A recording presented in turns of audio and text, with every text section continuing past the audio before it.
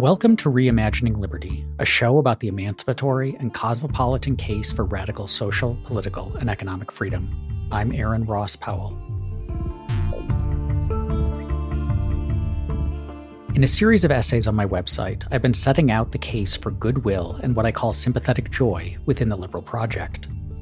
These virtues not only strengthen liberalism, but help us to be happier and more content within a diverse and dynamic liberal society.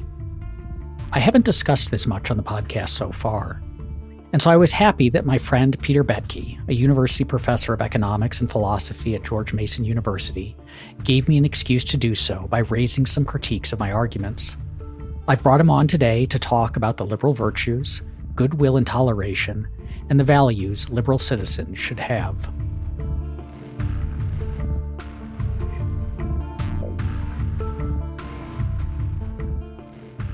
I'll start with the short version of my argument for the liberal virtues and what I'm calling liberalism and goodwill or sympathetic joy. And it goes something like this.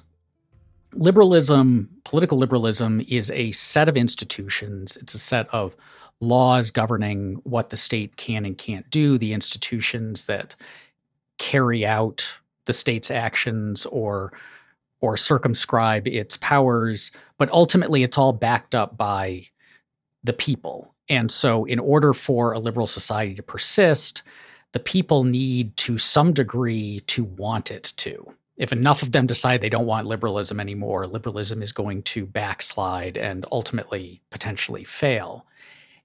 And what that means is that the people need to possess a certain set of attitudes about a liberal society, their place in it, and in particular, the people who they share that society with.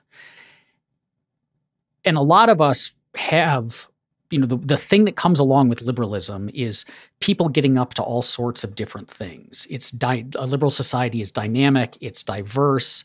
There are people living wildly different types of lives, pursuing different senses of what the good is, different cultural preferences, et cetera, et cetera. And part of being a liberal citizen is accepting that. If you think that there's only one proper way to live and that the state ought to force people to live in that way, then you are definitionally not a liberal and not a good liberal citizen. I don't think there's anything controversial about what I just said in a descriptive sense, but I think where my argument takes it a step further, and I think this gets to where you and I have maybe some differences or you have a different slant on things, is to say toleration is necessary for a liberal society to persist. So if you're up to weird things off in Northern Virginia, I can be intolerant of those, in which case chances are I'm going to want to stop you from doing it. I'm going to want the state to intercede and so on. But if I'm tolerant of them, if I'm accepting of them, then we can kind of each get along with our lives. But for most of us, there is a degree of difference beyond which we are kind of not willing to go. If what you're up to is particularly anathema to my tastes and preferences, it's going to be harder for me to tolerate it. And so while toleration is like a floor for how we should interact with each other and interact with dynamism and difference, if we can go beyond toleration, it strengthens liberalism's defenses against calls to crack down on difference. And so what I mean by that is, if what you're doing is something that I merely tolerate, then I don't have very far to go from toleration to no longer wanting to allow you to do it. But if instead I can cultivate an attitude of what I call sympathetic joy in what you're doing. So what you're doing may be weird, but you seem to be enjoying it a lot, getting a lot out of it, living a thriving life. It's not what I would choose, but I'm going to actually take delight or find joy in your ability to find your own kind of happiness. That's like a step beyond toleration. Now it's not merely I'm willing to put up with it, but your ability to do it is a portion of my own thriving in my life. And so if we can develop this what I call sympathetic joy, or just like this attitude of goodwill towards each other that makes it harder for liberalism to slip into a liberalism.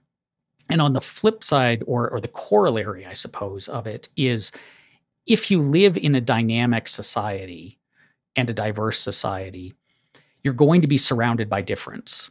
And if your attitude towards that difference is merely is like grudging toleration, I don't like what all these people are up to, but I'm going to put up with it, you're less likely to be happy in a diverse society than if instead you can kind of take delight in the difference. And so these two things feed into each other, that you will be, if you can cultivate attitudes of goodwill and sympathetic joy towards others, you will be happier in a liberal society.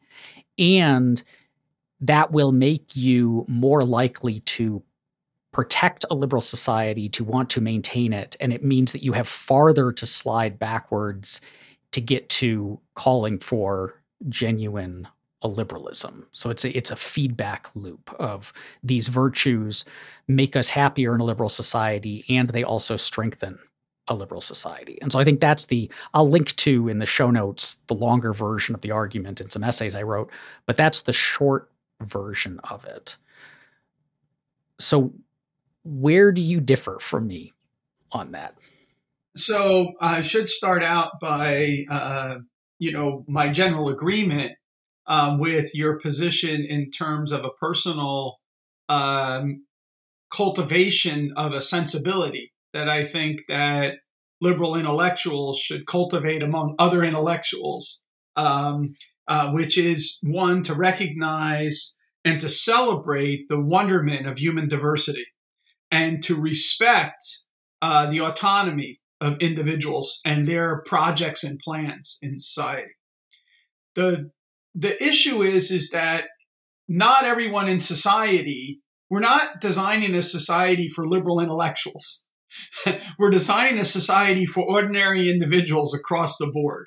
And the question has always been to me is that what we want to have general rules which allow us to live together with the minimum requirement that everyone think or share my sensibilities. Okay.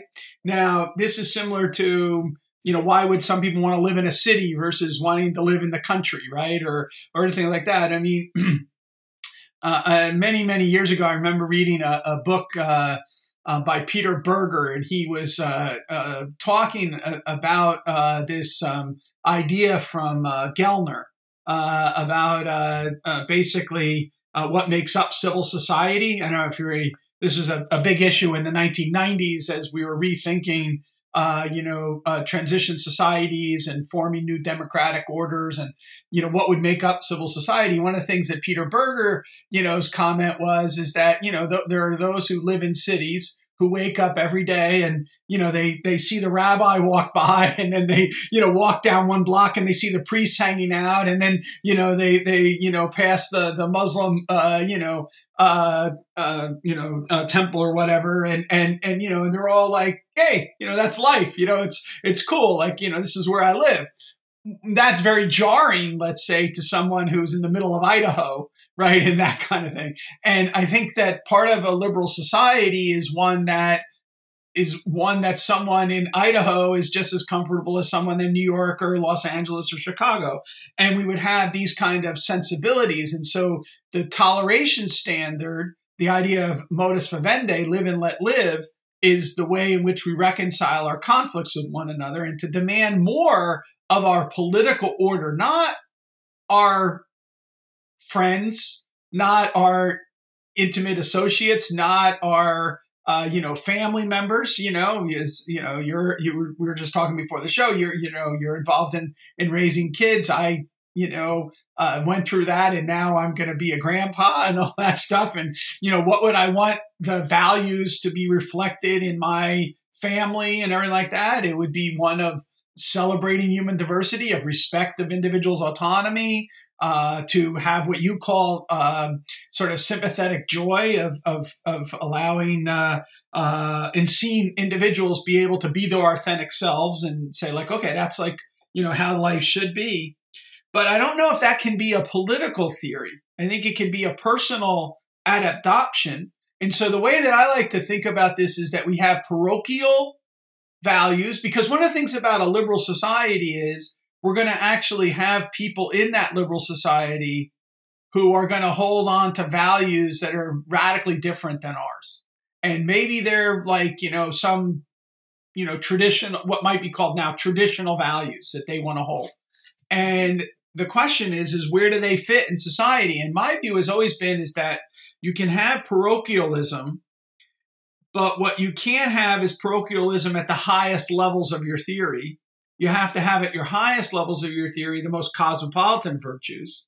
But at the local level, you can have spot for more parochialism, which could include people who do not celebrate, what's going on in other areas, but as long as they don't intervene. Now, you asked you snuck a good point in there, which is you're telling a kind of not a slippery slope, but a kind of a lack of robustness in the defense of the liberal order if all I care about is toleration, because it's a very thin idea, right?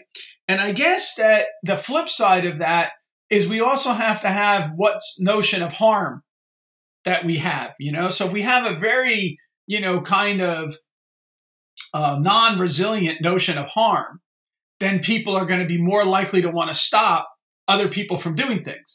But if we have a more kind of robust notion of harm, then all of a sudden they have less justification to want to intervene, even though they don't like what's going on down the street. And a similar kind of thing with the notion of coercion.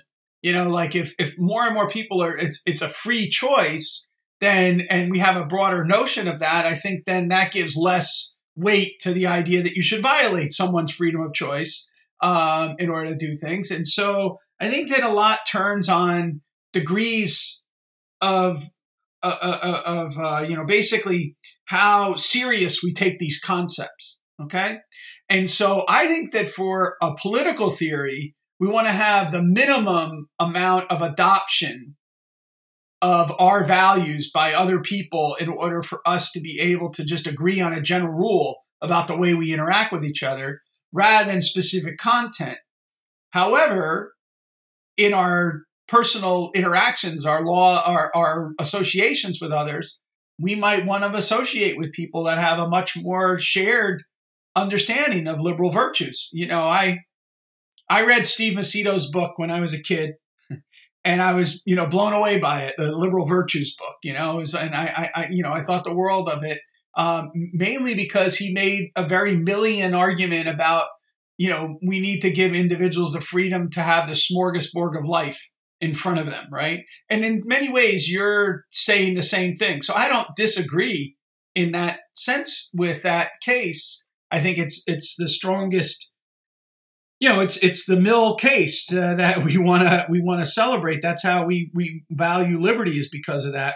The question is whether or not we have to have everyone agree to that kind of level of attitudes towards others in order to see the kind of society we want to have. Let me say one last thing on this, if it makes any sense. And this is where the economist maybe kicks in all the time for me, which is that the greater the social distance between people, the greater the gains from trade, right? Because I'm gaining, greater benefits that I otherwise wouldn't have had in my own little isolated world.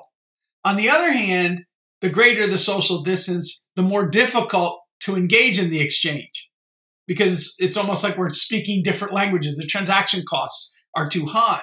And so we have to find some way in which our institutions allow us to realize those gains from trade while at the same time not prohibitively being costly for us to engage in that.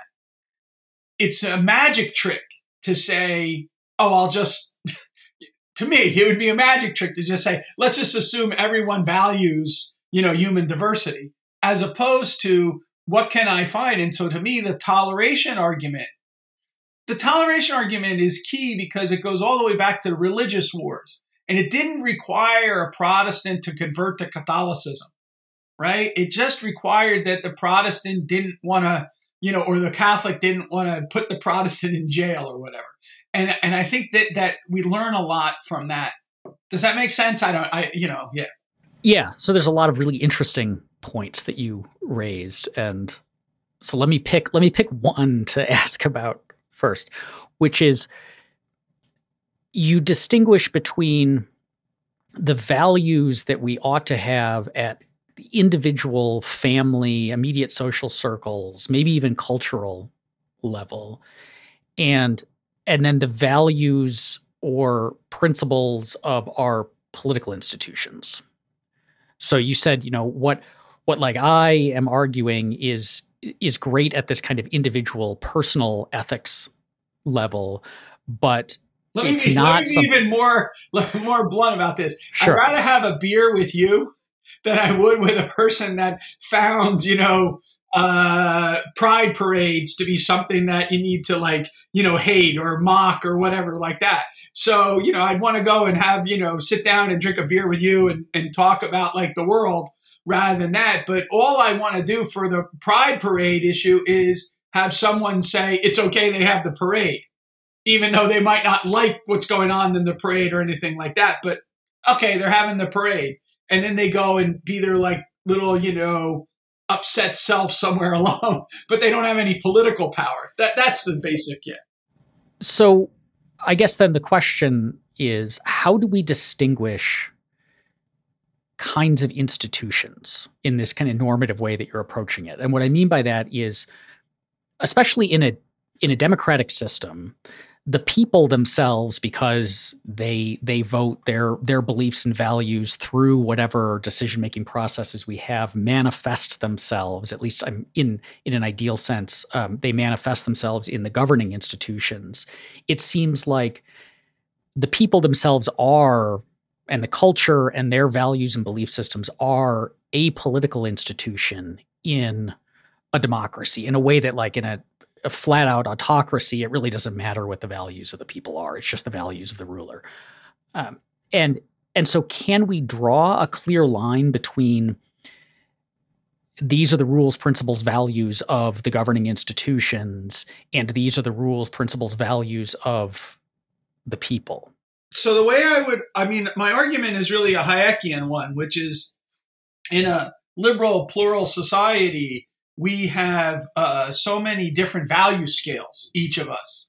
And therefore, the only thing that we can agree on, since we can't agree on ultimate values, is the only thing we can agree on is the rules under which we interact with each other.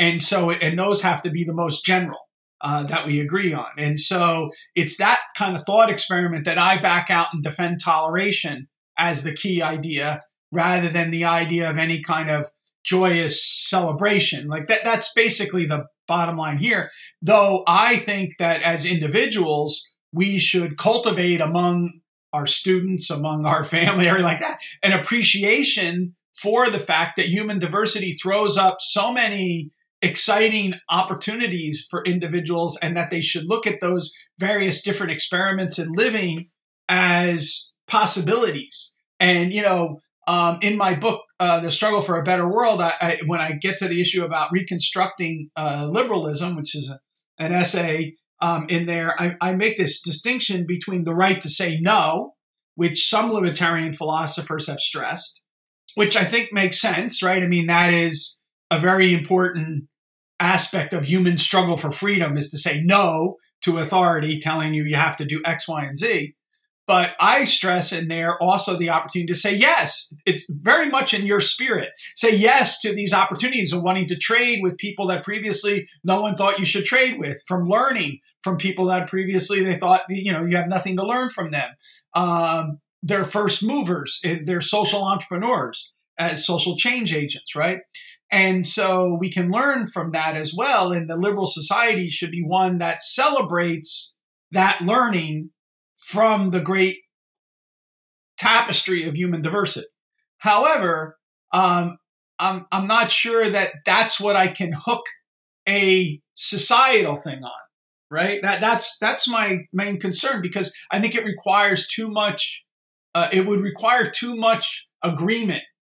Let me push it even further. So one of the things this is insider baseball to libertarianism. So it's more like your old show and now your new show in some kind of nanosecond squeezed together. what was Rothbard's strategy for liberty? Right? There used to be a meme, like a cartoon meme, and it had a guy running around with a copy of Man, Economy, and State, and he was beating other people over the head with it. And if everyone, so in some sense, Rothbard had a truism at the end of the day, which was, if everyone is a libertarian, we'd live in a libertarian society. Right? So if everyone believed libertarianism, then we'd live in that society. At some level, of course, that's true, right? But that's not what you can get out of a society where you're going to have people that, so Nozick's, third section of Anarchy, State, and Utopia, to me is more realistic, right? Which is that we're going to have, to use old, things you'll have in the liberal society of the future, you'll have Fondaville and Falwellville, right? And so these are references to Jerry Falwell and Jane Fonda. And the question is, as long as we have rules by which they interact with each other, but don't expect them in the one to celebrate the other, but as long as they don't coerce the other, then we can have a liberal society. And that image is what I'm trying to get at, if that makes any sense. Right. And I think that's absolutely correct. And so I want to be clear that my argument does not depend upon everybody having some maximal level of goodwill or finding sympathetic joy. And by goodwill, what I mean here, just to clarify, is a wanting for others to find happiness, wanting others to have flourishing lives, as opposed to ill will, which would be wanting others to suffer, not do very well, not thrive, and so on. And so we can have, you can have goodwill towards someone without agreeing with anything that they're doing. In fact, you could potentially have goodwill to everybody, including your enemies, because you want them to find happiness in an ethical, thriving life as well, and see whatever it is that's caused them to be your enemies as kind of preventing them from achieving that. That we don't need a maximal level of that. That's not like a baseline for liberalism to function. Clearly, though, I think it is the case that there needs to be some level of it, because if the people are just overwhelmed with ill will towards each other, liberalism, like even toleration, will drop away. At that point, you need some degree of it, but it's going to be variable within the society. And then sympathetic joy is kind of taking that right a step further. It's not just me wishing that you, Pete, find happiness. It is actually taking happiness in the happiness that you have found. So I'm simultaneously wishing that you find even more happiness, but the amount that you've got right now, I find joy in.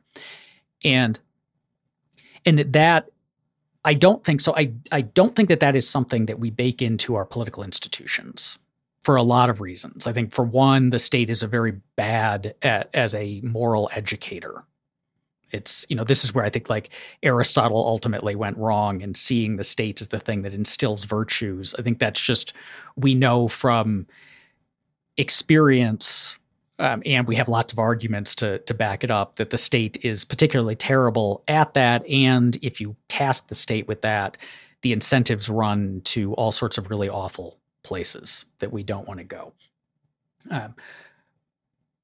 But I think that this is something where we have to, because of this feedback loop of, you live right now, even Patrick Deneen's and Adrian Vermeule's, who hate liberalism and have written long treatises about why liberalism is evil and ought to be destroyed, they live in a liberal society, even if they wish they didn't, and even if they wish they could change that. Right now, today, they're sitting in a liberal society. And so if they want to be happier in it, the person who is just looks out at the world with nothing but ill will is going to be fairly miserable. And they might want to change the world to match exactly what they have, what would make them, they think, happy, but they can't really do that. And so for their own happiness, developing more of the goodwill is going to make them more content.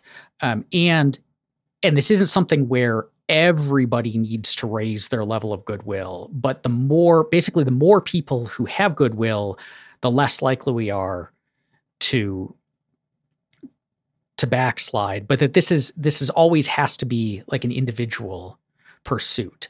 And I think one of the really interesting things that you brought up was this notion of harm, because that is where, like, if it were the case that the Pride Parade was actually inflicting like real harms, in the, like, so it was doing things that were analogous to me punching you in the face, right? We know, like, a liberal political institutions are allowed to either prevent me from punching you in the face or punish me in some way if I do, or, make me provide you with compensation for the inflicted injury or whatever it happens to be. But we say that that's a kind of harm that a liberal society is allowed to prevent or mitigate. Where, like, and both you and I would agree that the Pride Parade doesn't inflict harm. I mean, it might not, like, I would say it doesn't inflict harm at all, but we would certainly say it doesn't inflict harm of a degree that would allow the state to intervene. And I think that's where like the real crux for a lot of people is. And I think this ties into why I think it's particularly valuable to cultivate this kind of moral perspective of goodwill, is because I think for a lot of illiberals, when they look out at the world, they see a whole lot of harm. They see difference as a form of harm, not just in the sense of, like, I'm watching these people in a pride parade and they're doing something that makes me uncomfortable. Like, I don't like seeing this kind of behavior, but also in the sense that they have a particular conception of what they want their lives to look like. And just like in Nozick's Utopia, like, you have your conception or utopia of utopias. You have your conception of what you want your life to look like, and you go and find the other people that share that conception, and then you build your little utopia together. And if for whatever reason you don't like it anymore, you move to one that better maps onto your conception. There's that social element of it, that my ability to lead a good life, unless I'm going to be a hermit out, in a cave somewhere, depends upon sharing that with some number of other people who we can live that life together. And so one of the things that I increasingly notice is this notion that unless the broader culture represents, either embraces my particular values and preferences, or the people who don't embrace my values and preferences have to kind of keep it on the down low, keep it out of the public square, and so on, that is a direct assault on my ability to live my life. Like, my life can only be lived the way I want it to be if everybody else is on board with it, or at least isn't displaying alternatives to it. And I think that for a lot of people, the inability to do that, so the culture shifting away from, what they grew up with. So there's more immigrants around who talk funny and have weird food and celebrate different holidays and dress in odd ways, or the decline in, the number of people who follow my particular religious faith, or there's now suddenly people presenting gender in ways that are different than the way that I imagine my own gender to be. They view that as an actual harm. And that seems to be the thing that, I mean, for us liberals, that's the big problem, is not having an argument with someone who is saying, look, I think the state should be able to intervene wherever I want, even when there isn't harm, because I don't think most people actually make that argument. Rather, they say, no, this stuff is hurting kids, it's destroying our social ties, it's whatever it happens to be, like, it's actual harm. Yeah, I mean, obviously that's where the rubber hits the road. It's always complicated in political, legal, and philosophical discussions when you're talking about kids versus adults, right? And so we basically always work out our theories with adults, but people always bring up the kids as their trump to say, oh, but it's harming the kids, and then everyone loses their minds, because you got to protect the kids, right? So there's so much in what you said that I want to sort of step back a minute and just stress, a couple things. One of them is that I think we can all agree that liberalism has to be liberal and has to exhibit liberality. That's a key aspect of the doctrine. So the idea that you could have illiberal libertarianism, to me, emerges not so much from the core of the doctrine, but from the sociological phenomena of a minority movement attracting people that would rather be edgelords than actually consistent doctrine. And so I call it litmus test libertarianism, which is that individuals adopt the most obnoxious position possible, that it would be consistent with a non-aggression axiom, and then put a flag in the ground and say, would you agree with this? And if you don't, they want to say, oh, you're not a libertarian, right? And you're like, okay, this is a silly game that you've forced me into playing. And instead, I think, we look at, not only Macito's book, but also, Nozick's classic work, but also Chandran Kukathas's, more recently Liberal Archipelago. We bite a bullet. We recognize there's going to be some societies that we don't like the way that people organize things, but we want to have the minimum conditions under which we believe that people are living in a non-coercive relationship with others, and they can exit. So what's the position of exit that we have and whatnot? The second point, so liberalism is liberal. The second point I want to make is that the goal of the social sciences related to this has always been to maximize human flourishing while minimizing human suffering. The issue with economics is that statement is always then, modified by subject to the constraints of nature, and, that's red in tooth and claw, and of other human beings, right? Remember, Sartre and No Exit, hell is other people, right? And so, we have the constraints of nature and the constraints of other people, but the goal should be to maximize human flourishing and minimize human suffering. And so going back to your goodwill, any curmudgeon that, or misanthrope that enjoys others suffering at the expense, so that's where their joy comes from, that individual, threatens the liberal society, right? That's and we should agree on that kind of idea. And so if we're going to try to have a liberalism that's robust, one of the things that might be necessary if we're going to live in a world with a state, all right, is to be very, very clear of the right and wrong of state actions. This is a deep question, because a lot of these issues are resolved if the state is taken out of it, because then it's just a private matter of your little community doing things rather than the state doing it and having other people involved in it. Let me give you an example which actually makes your case for you. I went to Grove City College. It's a small conservative college in Western Pennsylvania. And many years ago, I won the Jack Kennedy Award from them. It's not named after the president. It was an alumni. It's Alumnus of the Year Award. And I went to the dinner, and the woman in charge of the alumni at the time, there was a debate in Western Pennsylvania about teaching evolution versus creationism in the public schools. And so, I'm sitting down, I'm getting an award. I don't want to have a big debate or anything like that. And this woman starts peppering me. What's my position, on the thing, on this policy debate in Western Pennsylvania? And I say to her, well, this is why I believe that we shouldn't have public schools, because then the parents that wanted their kids to learn creationism could go to, the creation school, and the ones who wanted to learn evolution could go to the science school, and, blah, blah, blah, blah, blah. She did not like that answer at all. She was like, no. She goes, you have to comment on this.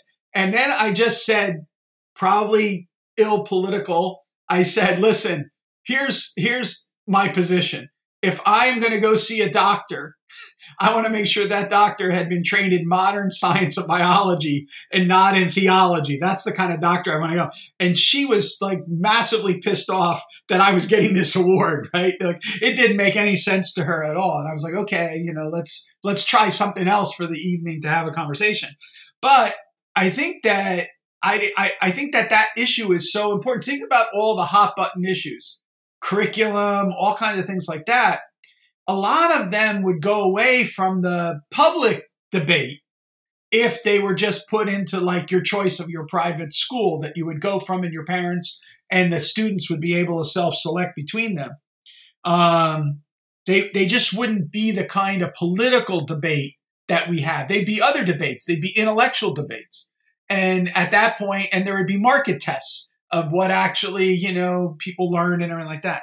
So I would like to push, in that kind of world. But one last thing, which is related to your invoking of Patrick Deneen earlier, there's a great debate in Harper's Magazine earlier this spring on the future of liberalism. And it has Patrick Deneen, Cornel West, Frank Fukuyama, and Deirdre McCloskey. And the only optimistic person in that debate is McCloskey.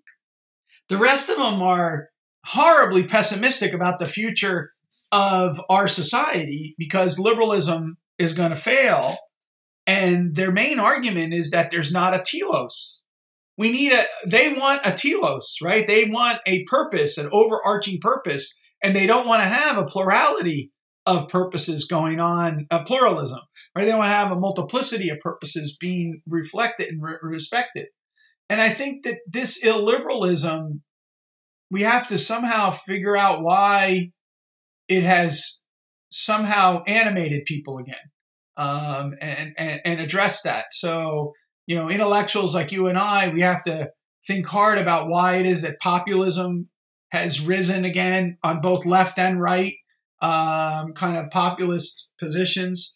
But a particularly right-wing populism is particularly illiberal. And so, we have to wonder what's going on there. What might have been the common mistakes that were made that gave oxygen to these kind of odious ideas, and address those. And I think that's how we're going to end up by having a robust case again for liberalism, which is what we need at this day and age. Yeah. So again, there's a lot to respond to or pick up on and run with in that.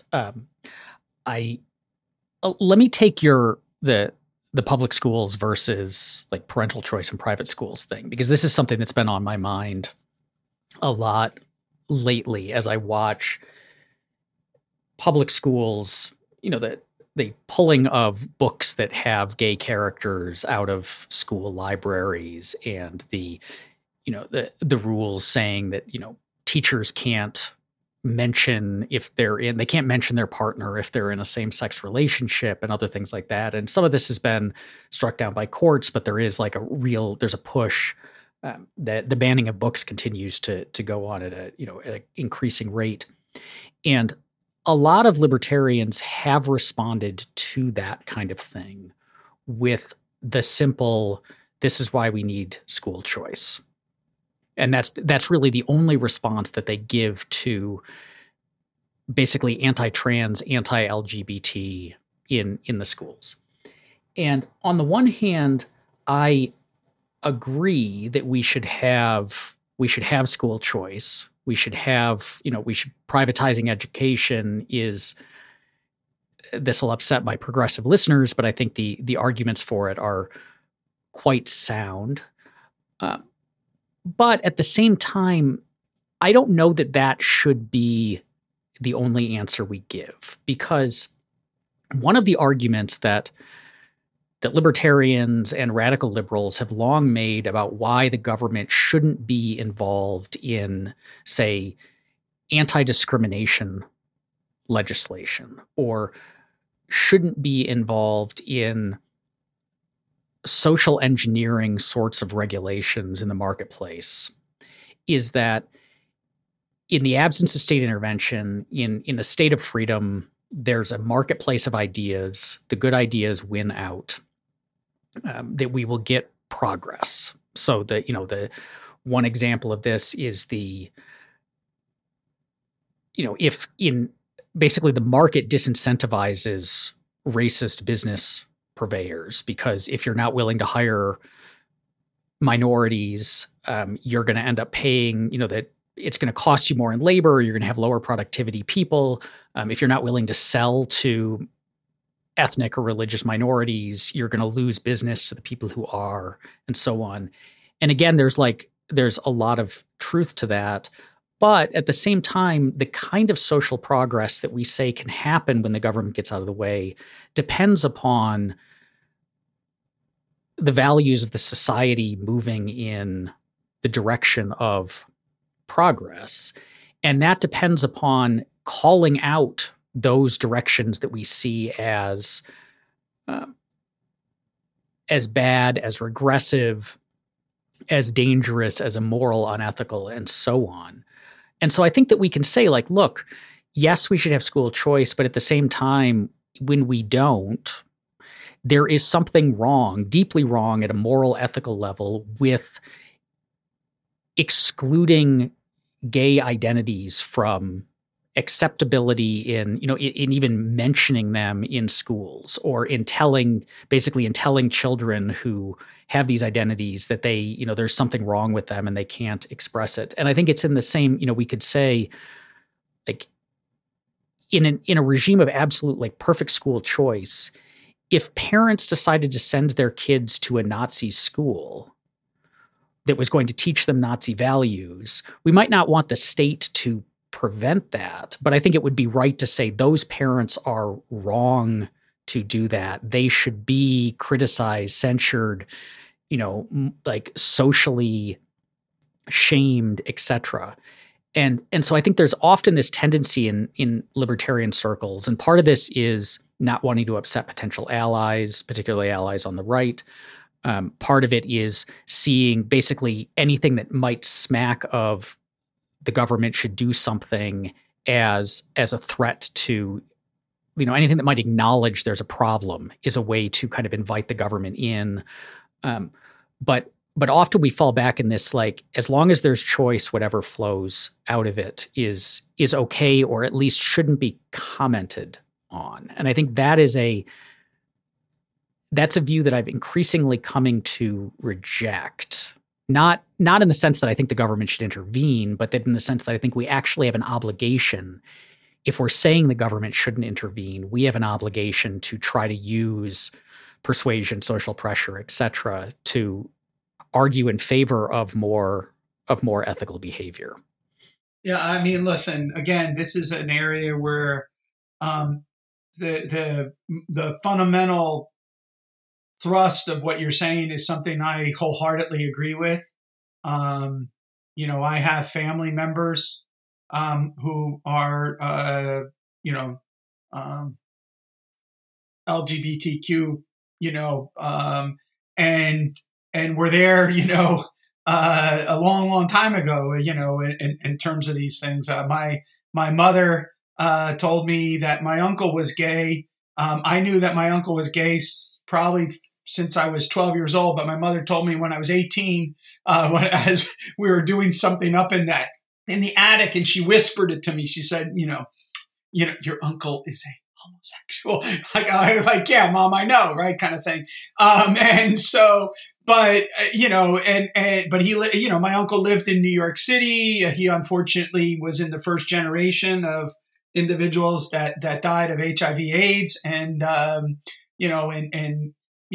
he was wonderful, man. He asked me to, when he was dying, he asked me. I was the one who gave his eulogy, and everything. And so I and again, I have other cousins and everything like that. And I had a cousin just recently who just posted on social media about how difficult it is when people deny her existence of her identity. And that this has now, she says, don't talk to me about politics, because I'm living in a world now where, the last 25 years, I've thought I've had a march for greater and greater recognition. And now all of a sudden I'm in a world where I'm being denied my identity, right? And, and you read that and you're like jarring, because it goes back to your issue about human suffering versus like how horrible is that, right? And so but the question, I guess, is the role of the difference between social approbation and disapprobation at an individual level, at a community level, and then what society rules we adopt that do that. Now, you're making a very, very important point, which is that the formal rules of a society are only going to be as resilient as the social attitudes of the population that make it up. And so we have to cultivate in the population enough of a liberal virtues, right? So to be able to maintain and sustain, because if instead what we have is society that views, other people as objects of hatred or whatever, and they're misanthropes, it's going to tear the whole system down. Even if you had a beautiful constitution, it won't be respected, right? And so I think this is a kind of a issue. So going back to our school, that's the easy policy answer. It's policy, not politics. If you allow me to say politics in the broader sense, not meaning like electoral politics, but political theory. But it's policy to say, school choice. But the reality is that, we should be defending the fundamental freedoms, right? And one of those is the idea that, against censorship, and one of the key issues is, of course, that there has to be limits on how much we tolerate intolerance, because there's a paradox of all that, going back to your Nazi kind of thing. But at the same time, when I was a kid, remember that you went to law school, so you'll probably know this case. But, it was a big case when the ACLU defended the right of the Nazis to walk a march in Skokie, Illinois, which had the greatest number of Holocaust survivors. And, that was a quintessential case that was put forth to all of us when I was a kid about what does it mean to really believe in free speech and freedom of assembly. You have to actually, bite the bullet and allow the things that you don't like. But you would hope that we would be able to have social disapprobation such that a kid looking on to that doesn't say, man, I want to join that crowd. And instead says, man, if I join that crowd, then I'm not going to have, these kind of opportunities and things like that. And I think that, is such an important part of, our way to have and experience a liberal society, is the role that social approbation and disapprobation play. But at the end of the day, let's take the banning of books. Did you see the HBO little special show on the anarchist in Mexico?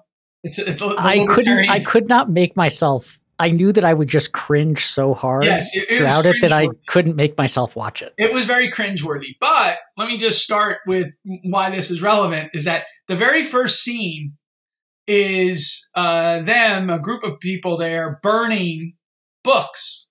Now, the books are the regulations of the, regulation books, right? And all the things like that. But they're still nevertheless burning books. The symbolism of burning books, even if it's burning state books and state regulations, it doesn't matter, because the point is you're burning the books. And to me, it's like, how the hell did a group of libertarians get so screwed up in their head that they thought it was okay to adopt that symbolism about how it is that I'm going to bring the system down? Now, if you're an anarcho-capitalist, of course you want to bring the system down, right? I mean, that's part of the issue, right? But that doesn't mean that every way that you bring the system down is the right way to bring it down, right? And so intolerance and sort of adopting stormtrooper type, strategies is not the way to get to a free society. It's the way to get to an illiberal society. And so we should never be banning books. We should be defending the right of the books to exist on the shelf. And we shouldn't be putting librarians in a position where, they can be, sued by parents or whatever, it's just, not the case. And so I agree that we should be defending the principle as opposed to just the policy and like the quick answer. Oh, get rid of, the public schools or the public libraries, and then all this will go away. That's like a Jedi mind trick, and we live in a world where we have a state. We live in a world where we have public institutions. The question is, what are the rules that allow us to live better together within those public institutions? And I would argue freedom of speech, freedom of association, freedom of contract, all these kind of freedoms that follow out of the classical liberal tradition and have been radicalized, let's say, by radical libertarianism. They should be our first principles that we defend, and not any kind of intolerance, of ideas or anything like that, precisely because of the marketplace of ideas that you were talking about, and that the greatest disinfectant is, sunlight and exposure of these ideas. But part of that exposure is approbation and disapprobation. So you can't have a rule of tolerance which doesn't allow judgment. So this might be an issue again, right? Which is that if I have a principle of toleration, it doesn't mean that I can't also pass judgment on, I tolerate that person for believing X, Y, and Z, but I think X, Y, and Z is a horrible belief system and you shouldn't hold it, is a different kind of argument. It's just that I don't have the right to impose that objection to your system on you. I have the responsibility maybe of trying to persuade you that it's not the right way to think about it. But yeah, so I think that, the advertisement of our disagreement is is out of proportion to actually where it is. It's an intramural battle within a particular thing. I just want the thinnest commitment possible that would allow for liberalism as opposed to a thicker notion. But I recognize that the sustainability of a liberal system actually would require that the population become thicker in its appreciation for these things. And so you would hope that we would, in fact, again, embrace human diversity and embrace the idea of the autonomy of individuals. And I like the way that you put it a lot, actually, which is to find joy in others pursuing their projects and finding meaning in their lives. My oldest son is a musician, okay? And he's a super smart kid. If it was up to me, and I tried many, many times, I will tell you this, I tried to tell him his best life would have been to go and become a professor, and in fact, become a musicologist. And I'm fortunate enough in my life and my wife are fortunate enough in our life that we would have sponsored our son to become a musicologist and, be a professor at some place and study that. And he's a great storyteller. He's wonderful. He knows everything about the history of music. And, he didn't pursue that. Instead, he pursued being a punk musician himself, having a punk music store up in Brooklyn, New York, living basically in a communal living space for, forever. And eventually I just got to a point of view where it's like, well, Matthew's living his life as he wants to live it. It's not the life I would have chose, but it's the life he's chosen for himself. And now, he has now found another avenue in which his music world is opening up for him. And he's thriving and everything like that. And I take tremendous joy in looking at the man that he's become and the way that he's pursued all of that. And I think that, obviously he's my son, so I have a particular tie to it. But I think of that in general, of people finding their way. It's not the way I would want to live, right? It's a totally unconventional lifestyle, the way he lives and everything like that. But he's found happiness and meaning and purpose in his life. And you know what? That's awesome. And, I think that we should, I agree with you that if that's what you mean by joyous celebration, I agree with that. Yeah. Thank you for listening to Reimagining Liberty. If you like the show and want to support it, head to reimaginingliberty.com to learn more. You'll get early access to all my essays, as well as be able to join the Reimagining Liberty Discord community and book club. That's reimaginingliberty.com, or look for the link in the show notes. Talk to you soon.